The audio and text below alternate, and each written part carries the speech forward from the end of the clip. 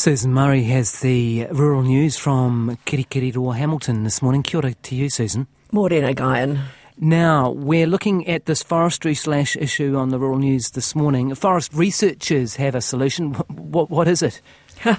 Well, it's actually forming container-sized mini factories that they're going to put onto forest sites, or they say could be put onto forest sites to produce new high-quality value products from the slash. Because I think we've seen all these photos of those massive volumes, haven't we, of the forest debris ending up in water channels.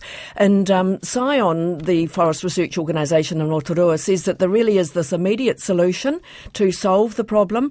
He says that to date, solutions like this haven't really been seen as financially viable to have these portable mini factories, but downstream, when you look at the damage that the slash is causing, and if that is factored in, then the economics of this whole sort of system can change. And Dr. Elder says that these mobile factories really could be developed very quickly. You know, the quickest thing is to chip it and then set up systems to either then take that chip and further process it on site or transport it elsewhere and make it into valuable and needed either energy materials or chemicals.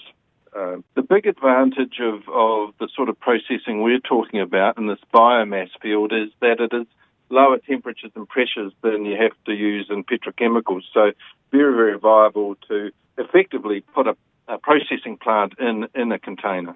And that could then be on-site where a forestry company is milling, and they would be able to turn that, not just chip it, they'd be able to turn it into a biofuel or a bioplastic there on-site. Yes, that's correct. I guess the reason I talk about chipping is it's a relatively easy first step, and that allows you to consider all sorts of options, which might be transporting the chip to a central processing plant. But certainly our work is looking at the opportunity to have processing plants in the container and on site actually producing chemicals or fuel. And Dr. Elder says, yes, that implementing this, he really wants to see that accelerated, but that government money would be needed to get the initiative started. And meanwhile, he says that all forestry and land management practices in these high-risk East Coast areas do need to change, and data that they and others are collecting from this recent event just must be used to develop more robust management plans into the future. Yeah, really interesting to hear some ideas about what to do about that. Also, I've been wondering about this, the trade implications for fruit growers after the cyclone. What is happening in terms of these export markets?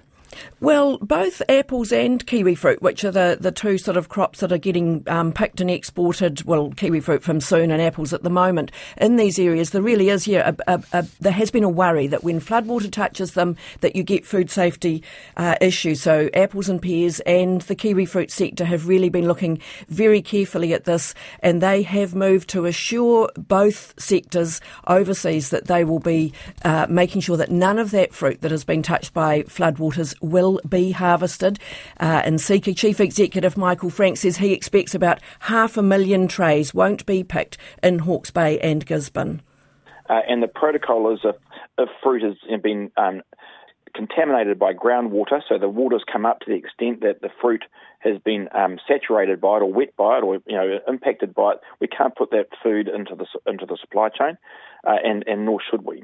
And so, we're going through to make sure that the fruit that we're handling is safe.